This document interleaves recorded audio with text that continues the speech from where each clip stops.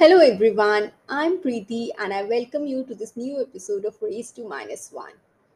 We all have heard about the effect of compounding on savings and investments.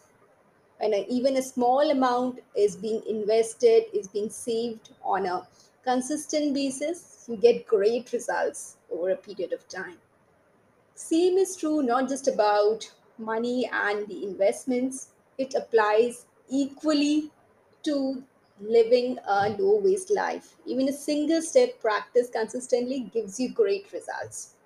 So, let me share with you one of my experiences.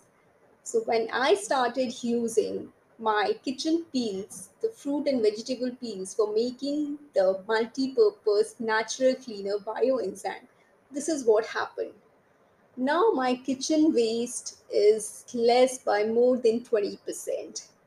So 20% less waste goes out of my house and I am using the fruit and vegetable peels more efficiently. Number two, my exposure to chemicals have been down by more than 40%.